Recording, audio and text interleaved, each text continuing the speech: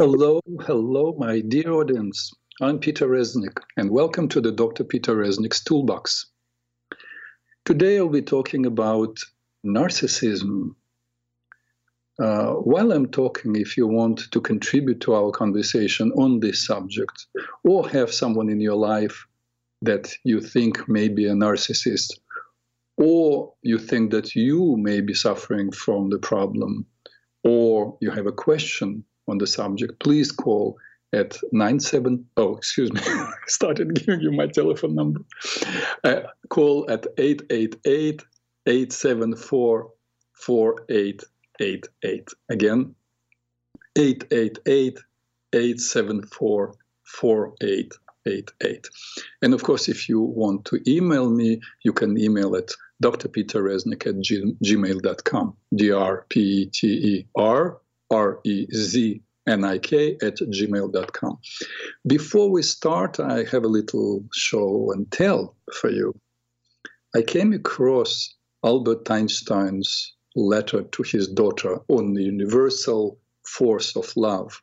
This letter was donated by Margot Einstein, the scientist's stepdaughter, and she donated it to the Einstein Papers project, which was published in 2020. Here is the letter.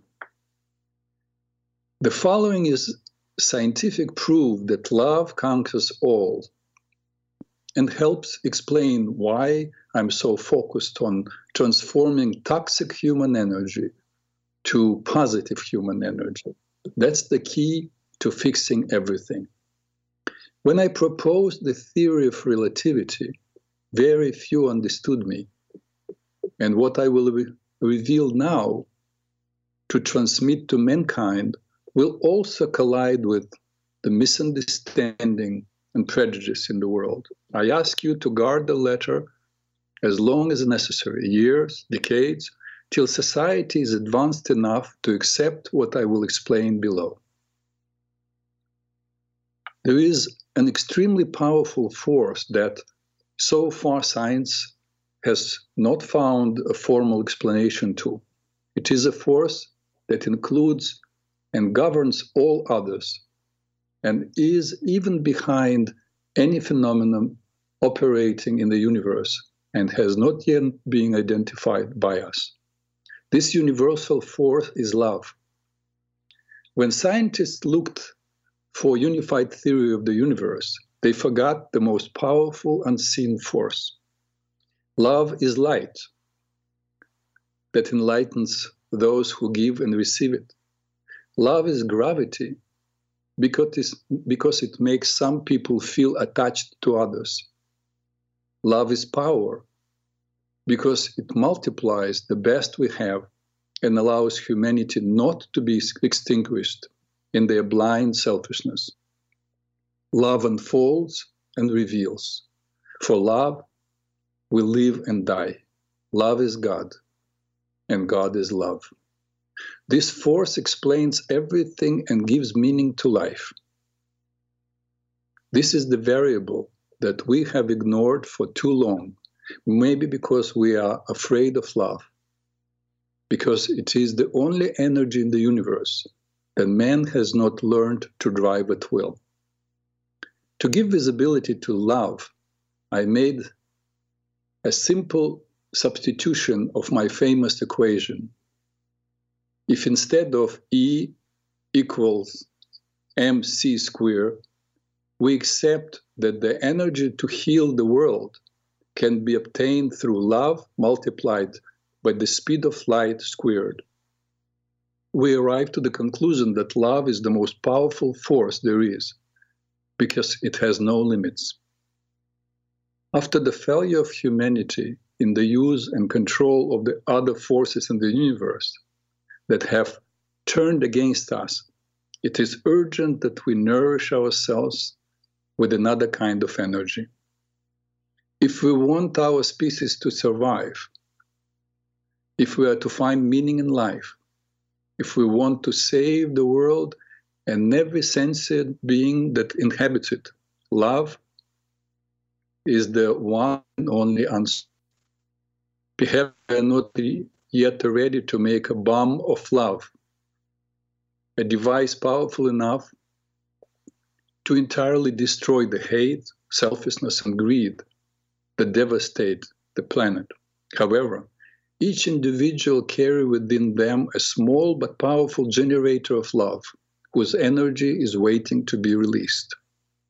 When we learn to give and receive this universal energy, dear lesser, we will have affirmed that love conquers all, is able to transcend everything and anything, because love is the quintessence of life. I deeply regret not having been able to express what is in my heart, which has quietly beaten for you all my life. Maybe it's too late to apologize, but as time is relative, I need to tell you that I love you, and thanks to you, I have reached the ultimate answer. Your father, Albert Einstein. For whatever reason, ladies and gentlemen, I was really touched by this letter, and I hope in coming years, I don't think months, I will be able to fully understand the meaning of it. And I don't think that Einstein used metaphors in this letter. He really meant it, and meant it to be understood exactly as it's written. Anyway, I hope you appreciated this letter, and if not as I did, but in your own way, if you're interested, email me. If I will gladly send you the letter, the copy of the letter. And now we'll talk about narcissism.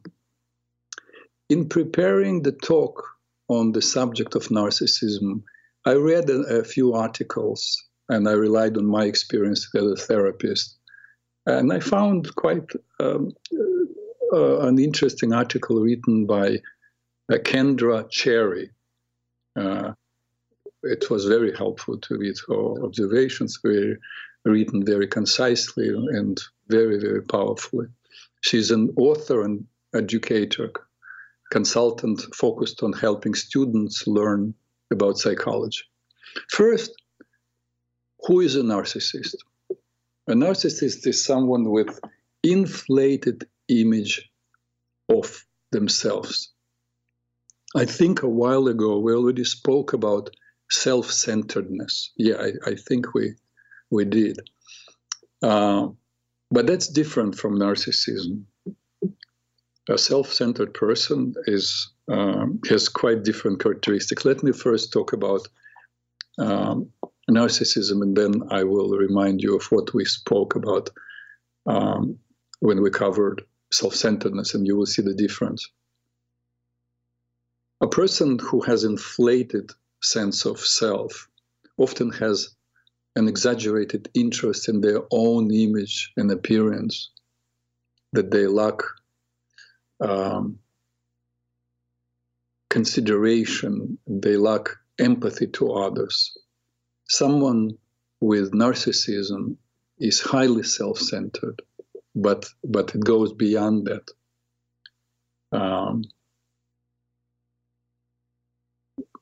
It's very difficult at times, if you're in a relationship with a narcissist, to recognize these qualities, because they also they are usually very charming and seems to be very giving, because they're able, most of the time narcissists are very eloquent and can introduce many things to you, so you get charmed by them. In fact, narcissism exists on the spectrum.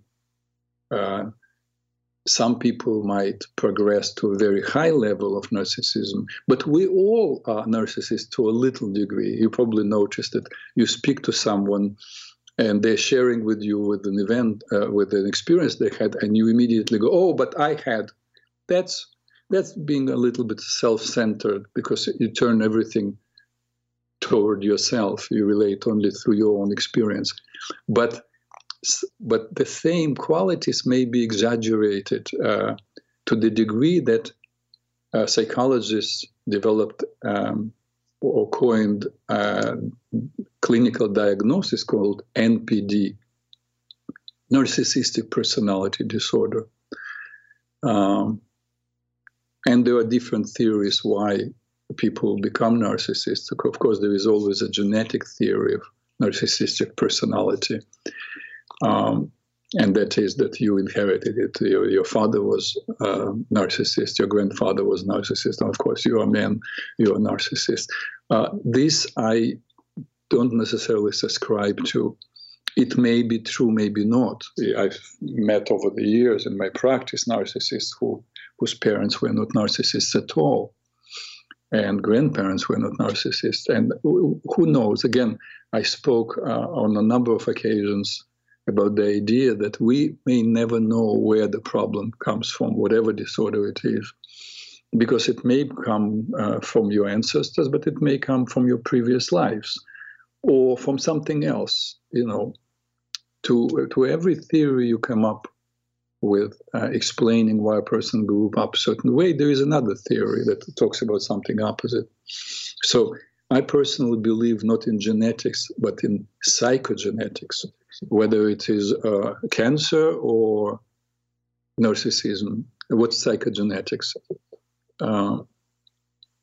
Yes, you are influenced, but not necessarily through your through your genes, but through behavior of a person. You observe their behavior, and then you take it in. Again, there is always a possibility that comes simply directly from past life, and your parents are not narcissistic. But just like with cancer, some believe, for example, that a woman who has breast cancer more than likely has breast cancer in her family, in a maternal line. But that may not be the case. It may be simply that she is ill, and because it's a consequence or reflection of inner conflicts, and her mother had the same conflicts, let's say not taking care of herself, like with breast cancer, being a giver but not receiving, and her grandmother. And so she learned this through psychological or behavioral patterns rather than physically. The same thing with narcissism. A person can have a parent who is self-absorbed, and that parent learned from his or her parent who's to be self-absorbed, and so on. So what is narcissistic personality disorder and how to deal with it? First, they lack empathy. You have to ask, if you question, and a lot of people who deal with people who are self-absorbed and may notice this, that people, and now we give you a term, narcissism, people who are narcissistic lack empathy. They are focused on themselves, and they struggle to understand pain of others, which means if something is happening to them, they want your attention, they want your understanding, they want your support. But if the same thing happens to you, they will explain it somehow. More than likely, it's like minimize it, make it unimportant.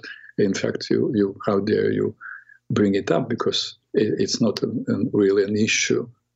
You have to resolve it on your own, because they cannot be bothered.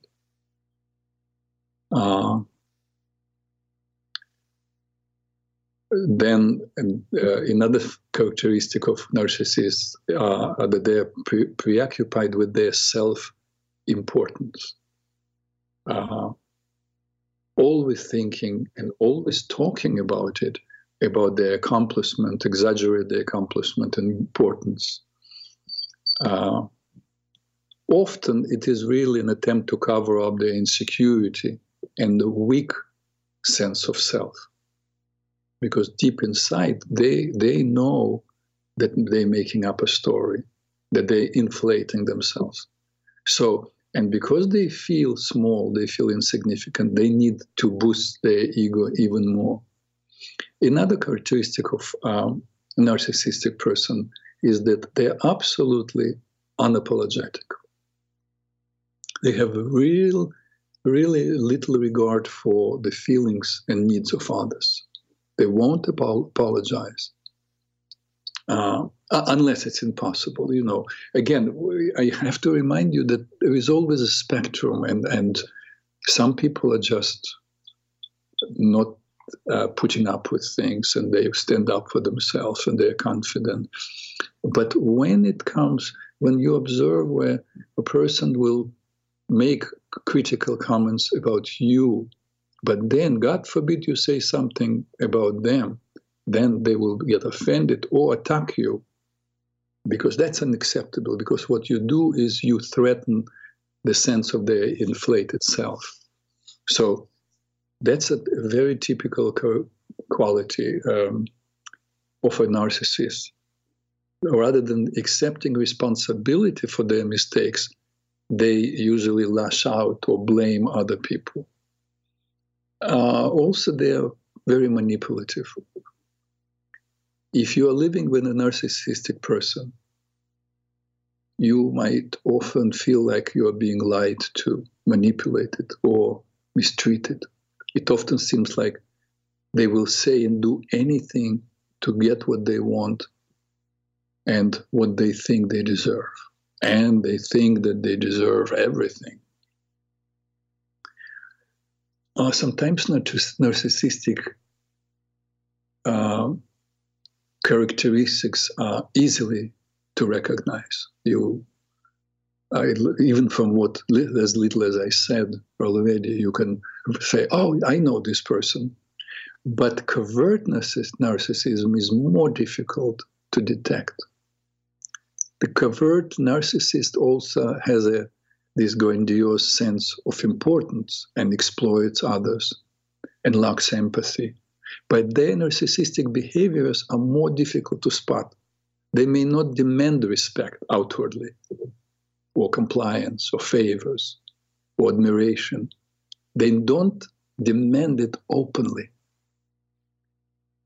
But the one who is dealing with the covert narcissist may begin to feel after a while that all the rhetoric of the person is there to indirectly lead you to granting them respect, compliance, favors, admiration. So think just like for a moment, I will not speak, and you think of, scan kind of your friends and think who, and yourself too, who would be fitting into this frame. The people are, I will repeat, one is they're controlling. They put themselves first all the time. And unless they're trying to get something from you. The other thing is they lack empathy and not particularly concerned about your feelings. They feel entitled and special and feel like they're better than anybody else. They're selfish and never consider what you feel. They expect you to put them first and prioritize their needs before anybody else or anything else. They expect often blind loyalty. That's extreme narcissism. They don't feel they need to be loyal to you, but you absolutely have to be loyal to them. They absolutely don't accept criticism. They lie if necessary, twist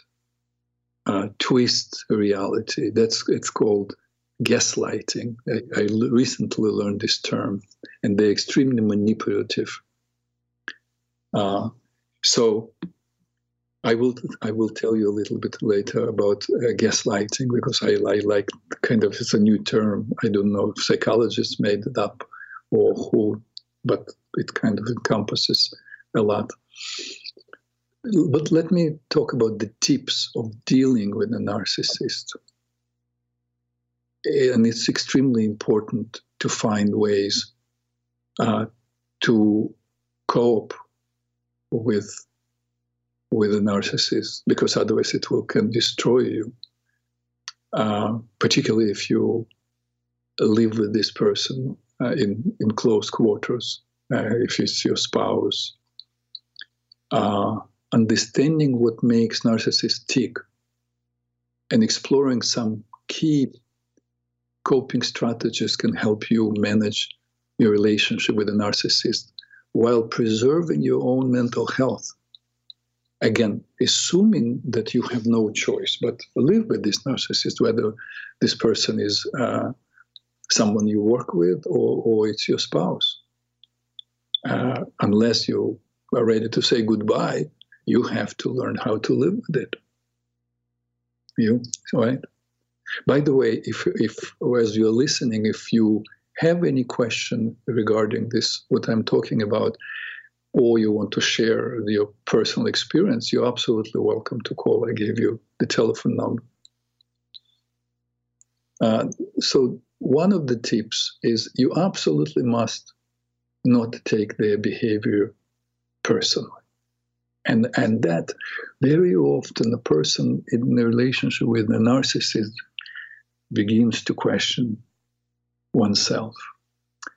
And because narcissists often will point out, particularly, God forbid, you are non-compliant, you don't accept their supremacy, you don't give them enough respect, they begin to put you down. You always have to remember, when somebody is putting you down, when anybody, a narcissist or not, nice to you, and when I say not nice to you, you understand, I don't mean singing songs to you and getting up when you walk into a room. Just, I think it's a universal idea of a human being, just being nice, a decent human being. Oh, we have Gina is calling. So let's pause on, don't take their behavior personally. Remember, they have their own story, and you have to remind yourself, this is this person's story. And I want to take Gina's phone call. Gina, you're on the air. Yes, good afternoon. Hi, Gina. Nice how are you? You sound fine. That was just awesome. Albert Einstein's letter. It just reaffirmed everything that I kind of had in my heart. But I had my experience in my life. I'm talking about a marriage, and so it gave me a little more. That I made the right decision by divorcing that person, because he was totally a narcissist. But my question is it hand in hand a narcissist with a sociopath? Does that have any, affinity? Do they, sometimes are they sociopathic also? Yeah. It's such a good question, Gina. I would have to take DSM-5, it's the Diagnostic and Statistical Manual for Psychiatric Disorders, and read, I don't have it on hand, and read to you narcissistic personality disorder and then sociopathic.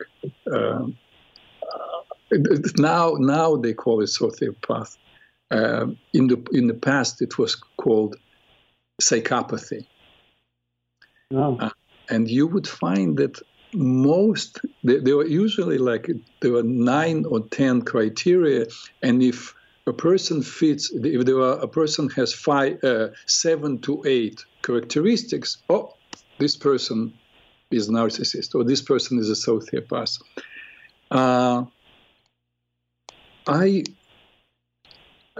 In my experience, I would not see much, I don't know much difference between them, except that narcissists, let's say, a little bit aware of the environment. a little bit more, have certain morals. They're twisted morals, that they have morals, which means the morals. Oh, yes, there is a term. I don't know. Somebody used this term and asked this person, and they explained to me. So, but it was the only time I heard the term amoral. Do you know what amoral rather than immoral is?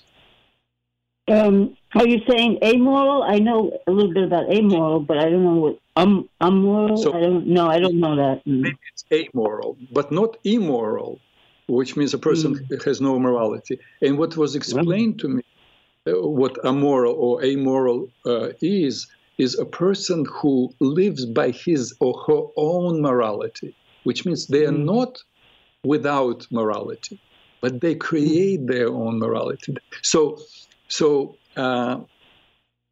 narcissist will have the same values that you and I have, but his sense of self-importance is exaggerated. The sociopath, or a person who is a psychopath, basically, that's, I like much more the old term, they create their own morality. They live by their own rules. Not only that they don't feel anybody's pain and they lack any empathy, they believe if you would probably put them on lie detector and ask them questions about the rightfulness of their action, they probably would pass that they're not lying. They're right. So that's psychopath. It's a person who absolutely created, and we can only guess where it comes from. Again, we'll go into an abyss trying to guess why a person grows up a psychopath, and one does not. And I know people who grew up in the same environment with the same parents, and one became a loving and caring father and husband, and the other one is totally a psychopath. They were treated the same way. The only way I can explain it is by referring to past life experiences, and a person came into this world with, particularly that I know, I spoke to this person's mother, and he was like this from young age. He would inflict pain on his brother and feel no remorse. So that's the psychopath. I would say psychopath has a whole different reality and moral system. Though there is... would they be trying to protect themselves from pain as a young person in that environment? Do you think that would shape their personality a bit? You know, it's a good guess, but again, you will see people who never had bad experiences, never experienced pain, and still are psychopaths. That's why it's futile thing to search of why a person is the way he or she is. That's how they feel. Though I remember many, many years ago in graduate school, I read about psychopathy, and there was one of the theories that they were lacking, because they examined the brain of psychopaths, and they discovered that they lacked a certain chemical in the brain. And what makes you and me excited doesn't make them excited. So for them to feel, in fact, they feel depressed. For them to feel normal, they need to do something super exciting. For us, it would be probably too exciting, too overwhelming. And with them, they feel normal. That's why they will watch movies of extreme violence and not touch. I remember many, many years ago, about 40 years ago, I just barely learned to speak English, and I bought a ticket. It was a movie called Caligula, about the Roman emperor. And I remember walking out after 15 minutes because they started showing this torture where Caligula was torturing or ordered someone. Now it's been so long ago, but I remember how they showed the torture, and he was like smiling and enjoying watching it. That's typical psychopath. And I could not watch the movie. I walked out. For me, then I think I paid $2 for a movie or $3. It was like an expense, but I could not watch it. But a psychopath will watch it and smile. And, you know, from that perspective, you know, I heard on one interview where a person was tortured by Saddam Hussein, not physically, not personally tortured, but in front of Saddam Hussein. And Saddam Hussein called his wife, and they both enjoyed watching. They think something is not right with these people. I understand there are people who torture other people because, you know, unfortunately, it is within their morality. They think this person is, let's say, a spy, and they torture this person. And we know, unfortunately, you know, it happens. But the person does not enjoy doing it. And yet, if a person begins to enjoy inflicting pain on the other person, that's where I think all the torturers who enjoy it, they're really psychopaths. And I would agree, something is lacking in their brain. So let's go back to let's go back to your good question. So, congratulations. Congratulations. Yeah, I wanted to say congratulations that you got rid of a narcissist. I save my children because I said, no, this is not, they're not going to grow up the way and behave the way you do. And thank God they are caring and you know, compassionate human beings. And I realized I did the right thing. Even though it was very painful, I had to do it. I had to do it. If you don't mind, remember I listed all the characteristics of narcissists. Yeah. So which qualities did you specifically notice that said, something is not right here? That's why I called, because that confirmed. They kind of like, you know, I still had this residual that I do the right thing, because as my sons got older, they said they wish they had a father around the table, and so I got, you know, a little guilt was still there. But when I heard what you said, and I have never really heard that, I went to a marriage counselor. He wouldn't go. He nothing's wrong with me. And he had many opportunities, but he wouldn't go. But I never touched on the psychological part of it, you know, but obviously. And he was a pilot, so he got the thrill of being up there in the wild blue yonder, whereas when I tried to get pilot lessons from him, he started playing around and being goofy in this little light craft plane. So I realized I can't learn from you. That's for sure. You know what I'm saying? It's like, so no, all of them. That's to answer that succinctly. All of them. And I have an in-law, a cousin-in-law, paranormal. All she wants to watch is the paranormal movies. Every time I go over there, you watch a movie, paranormal. And I like to say, I don't do paranormal. And you wonder why you can't sleep at night? Mm-hmm. Yeah.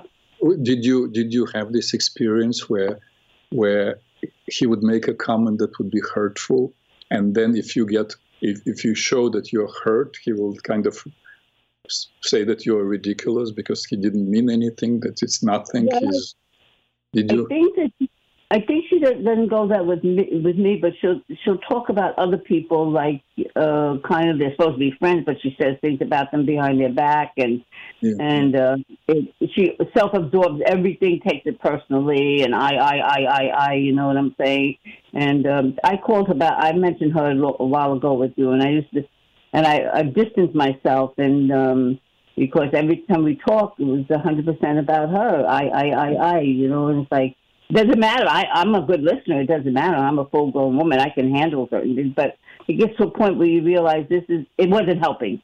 Listening and trying to give advice and so forth and so on, and being considerate and caring, it didn't help. So, you know, you don't have to find your own way, because I'm at the stage of my life I have to have much clarity and much energy for myself.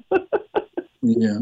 But it's interesting that you were married to a narcissist. Oh, yeah. But there was something that was attractive. I mean, you wouldn't marry him if he would be just all narcissist from the beginning. There was something that was attractive to you that you decided to spend your life with this person.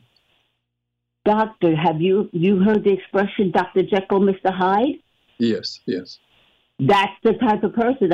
We grew up together from school, and I never really was interested in it. And anyway, it evolved. I got married at 21, 22 years of age.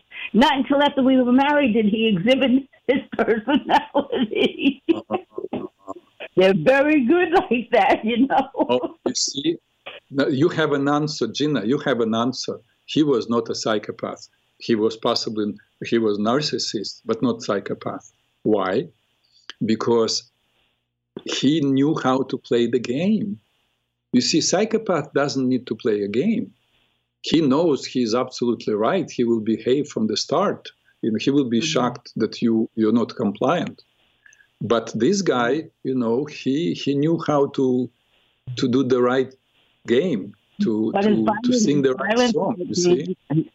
But his violent side came out after we were married, and then it just got worse and worse and worse and worse. Yeah. Yeah. Well, it's like, congratulations, Gina, that you are a free person. Yeah, thank you very much. But thank God, it was very painful to go through. I was like, I'm of persuasion where you don't get divorced, and I would never thought that would happen. But, you know, I became Mama Bear, and I realized I do not want my sons to emulate your personality or your traits, because I have heard, and I have been confirmed as I mature, that you do.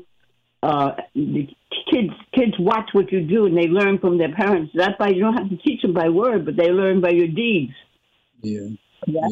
So right, Gina. What would be your advice to a woman who is in your situation?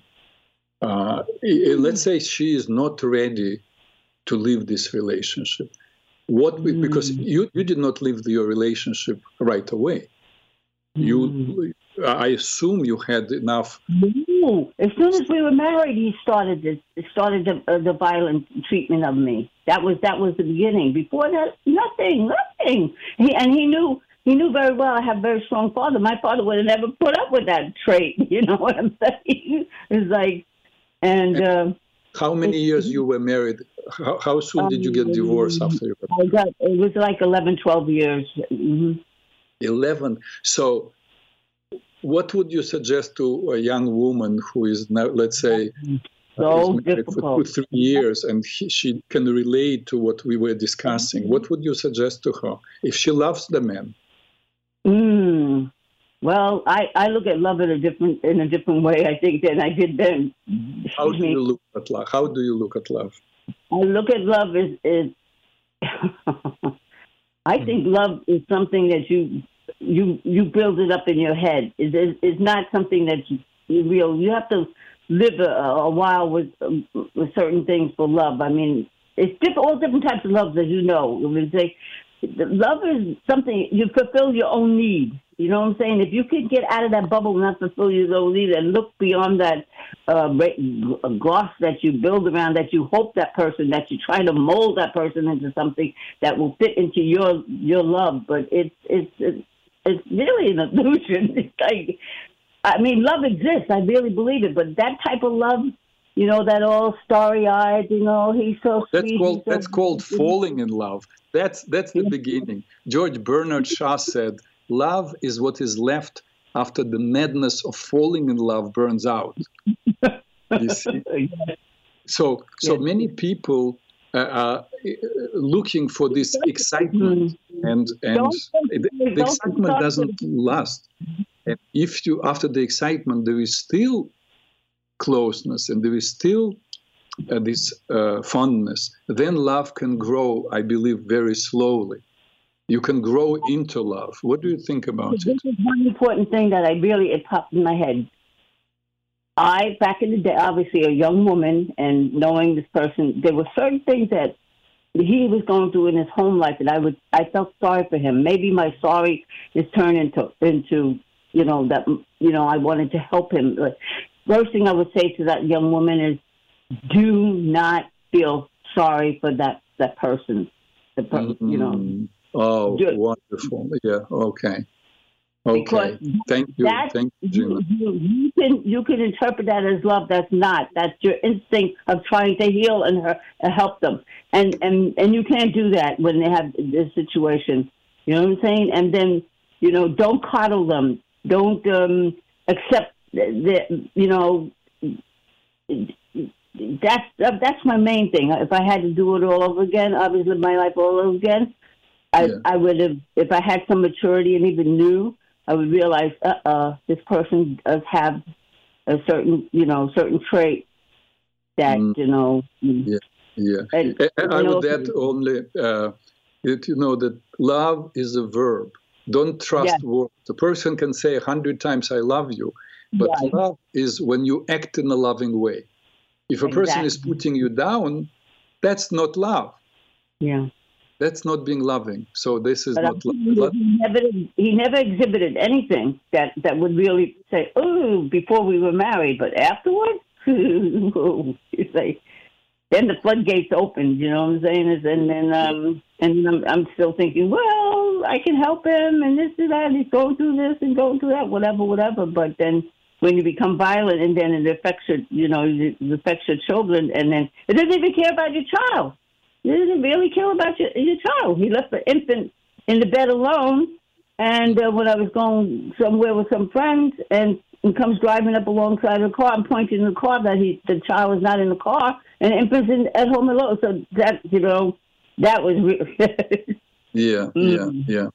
And but why is it sociopath? Because he did some, and he's done it 2 or 3 times, minimum 2 times afterwards.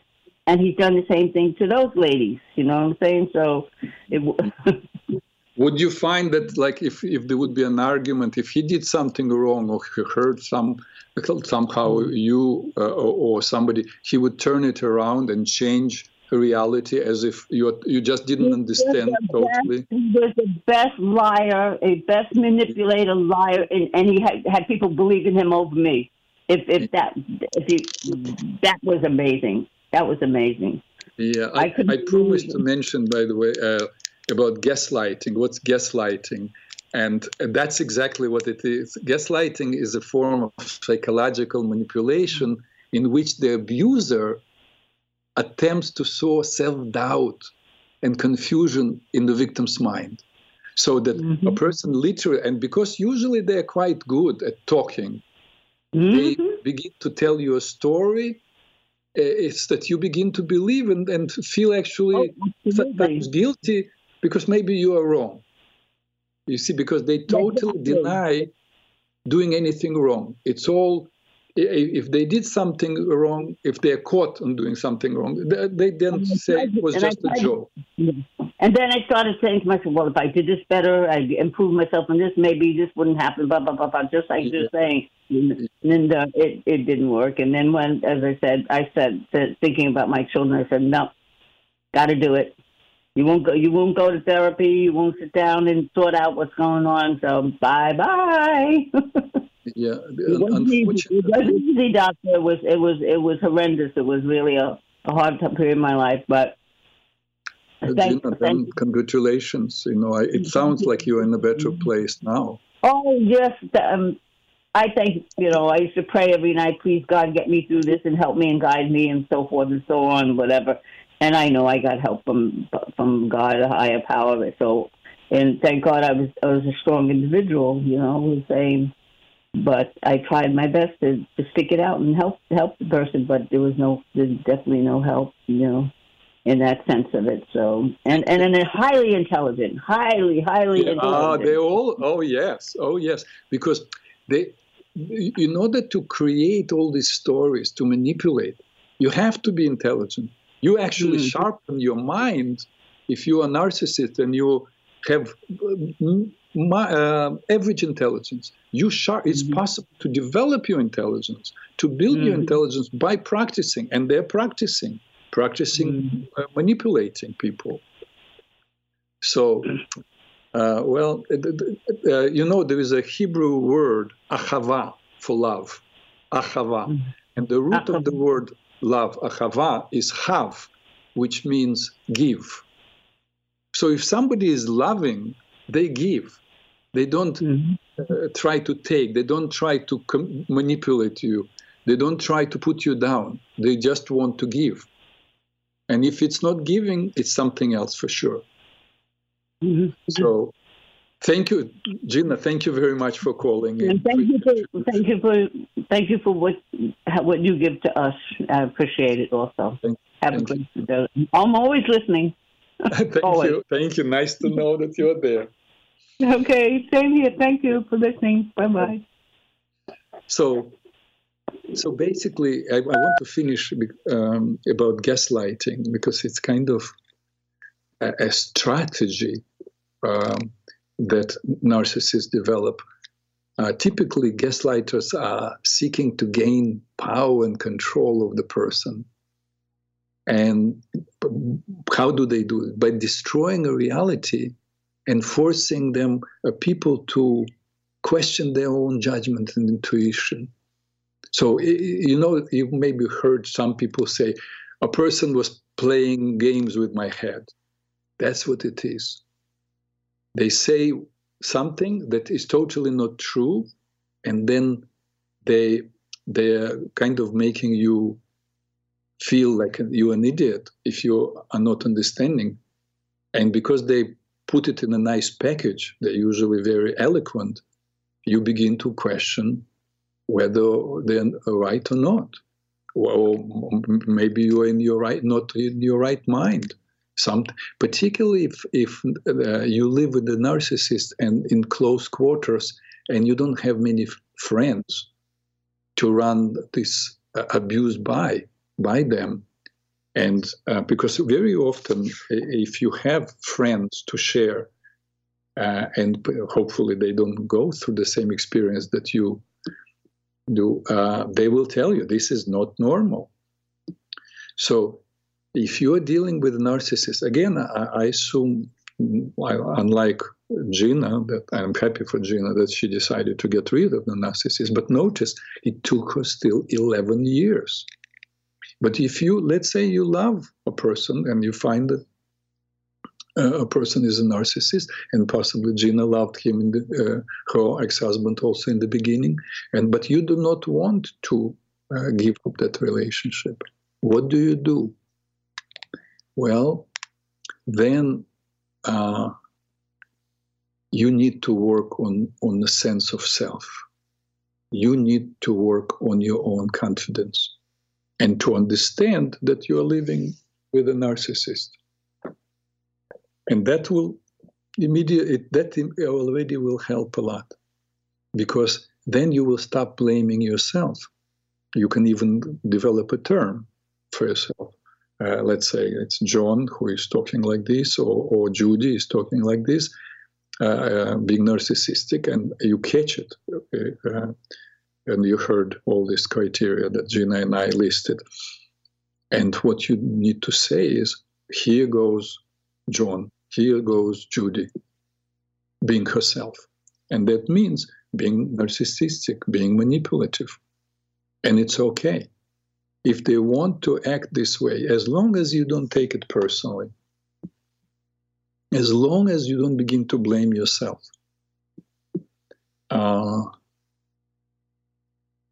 people who do not respect themselves, people who have weak boundaries, are people who will put up with a narcissist and slowly begin to deteriorate mentally and emotionally.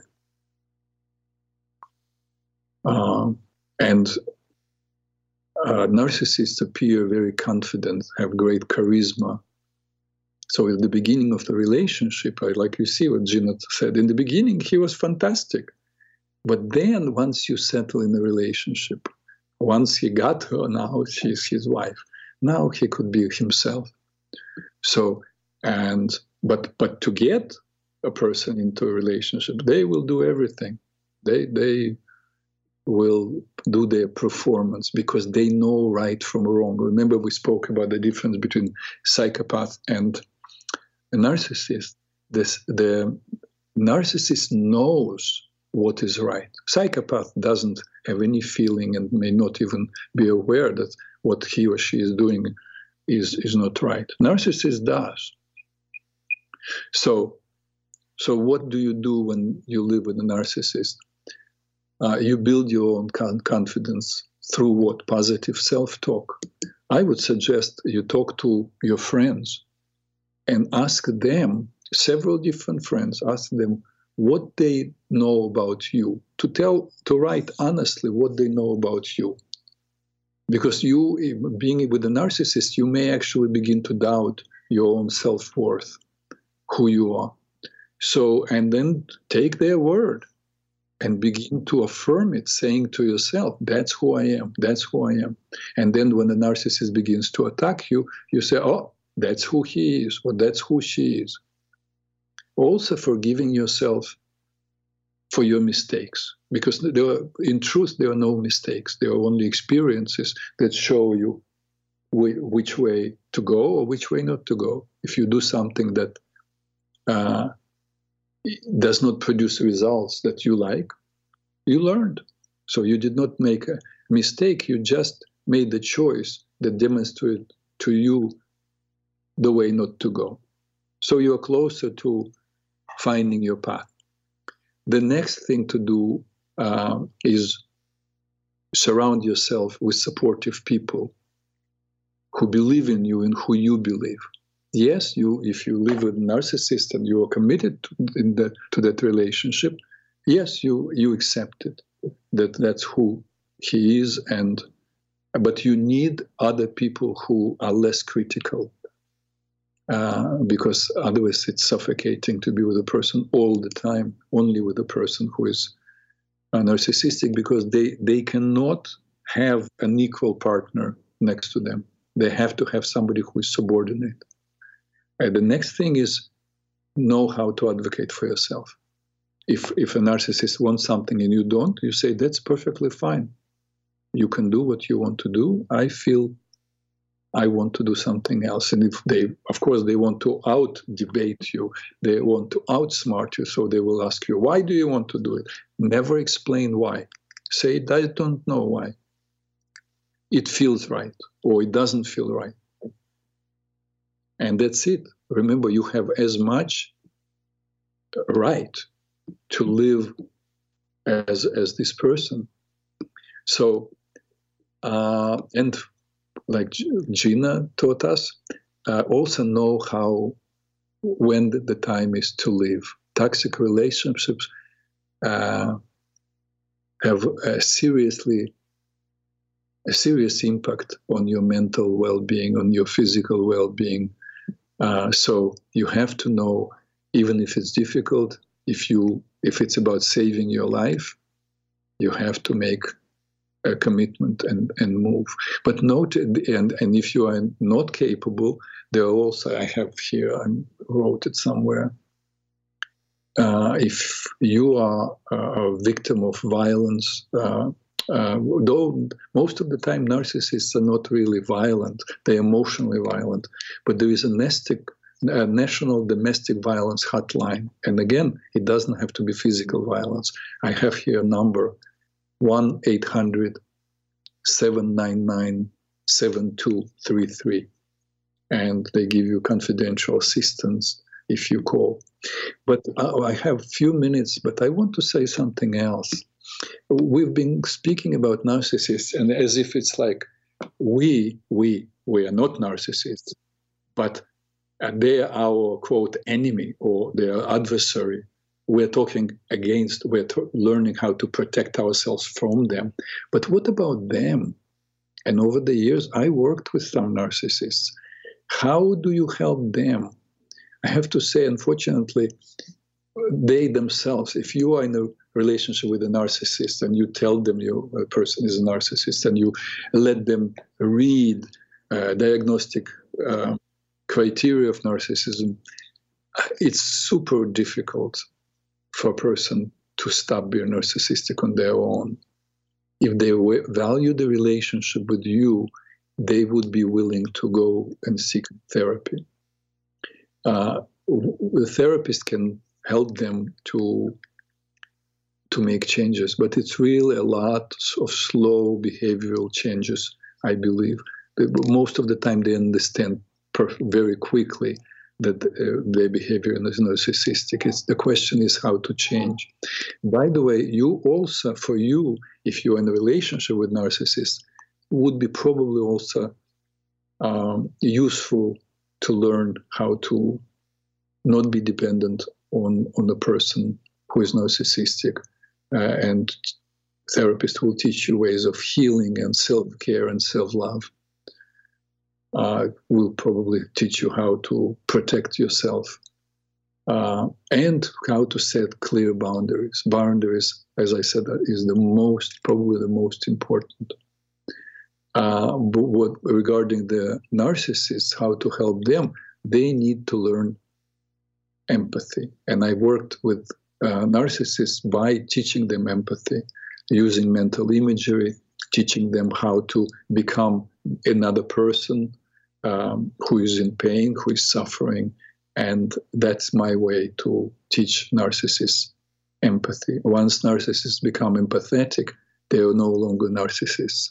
They are already beyond that closed space of being caring only about themselves, because they begin to feel pain of the other person. But that's also an involved process, and it takes time.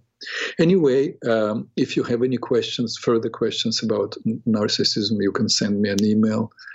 And next week, we'll talk about ADD and ADHD. And for now, I have to say goodbye and thank you for being with us today. I wish you a wonderful week. Be happy. Choose to be happy. Choose life. Peace to all who want to live in peace.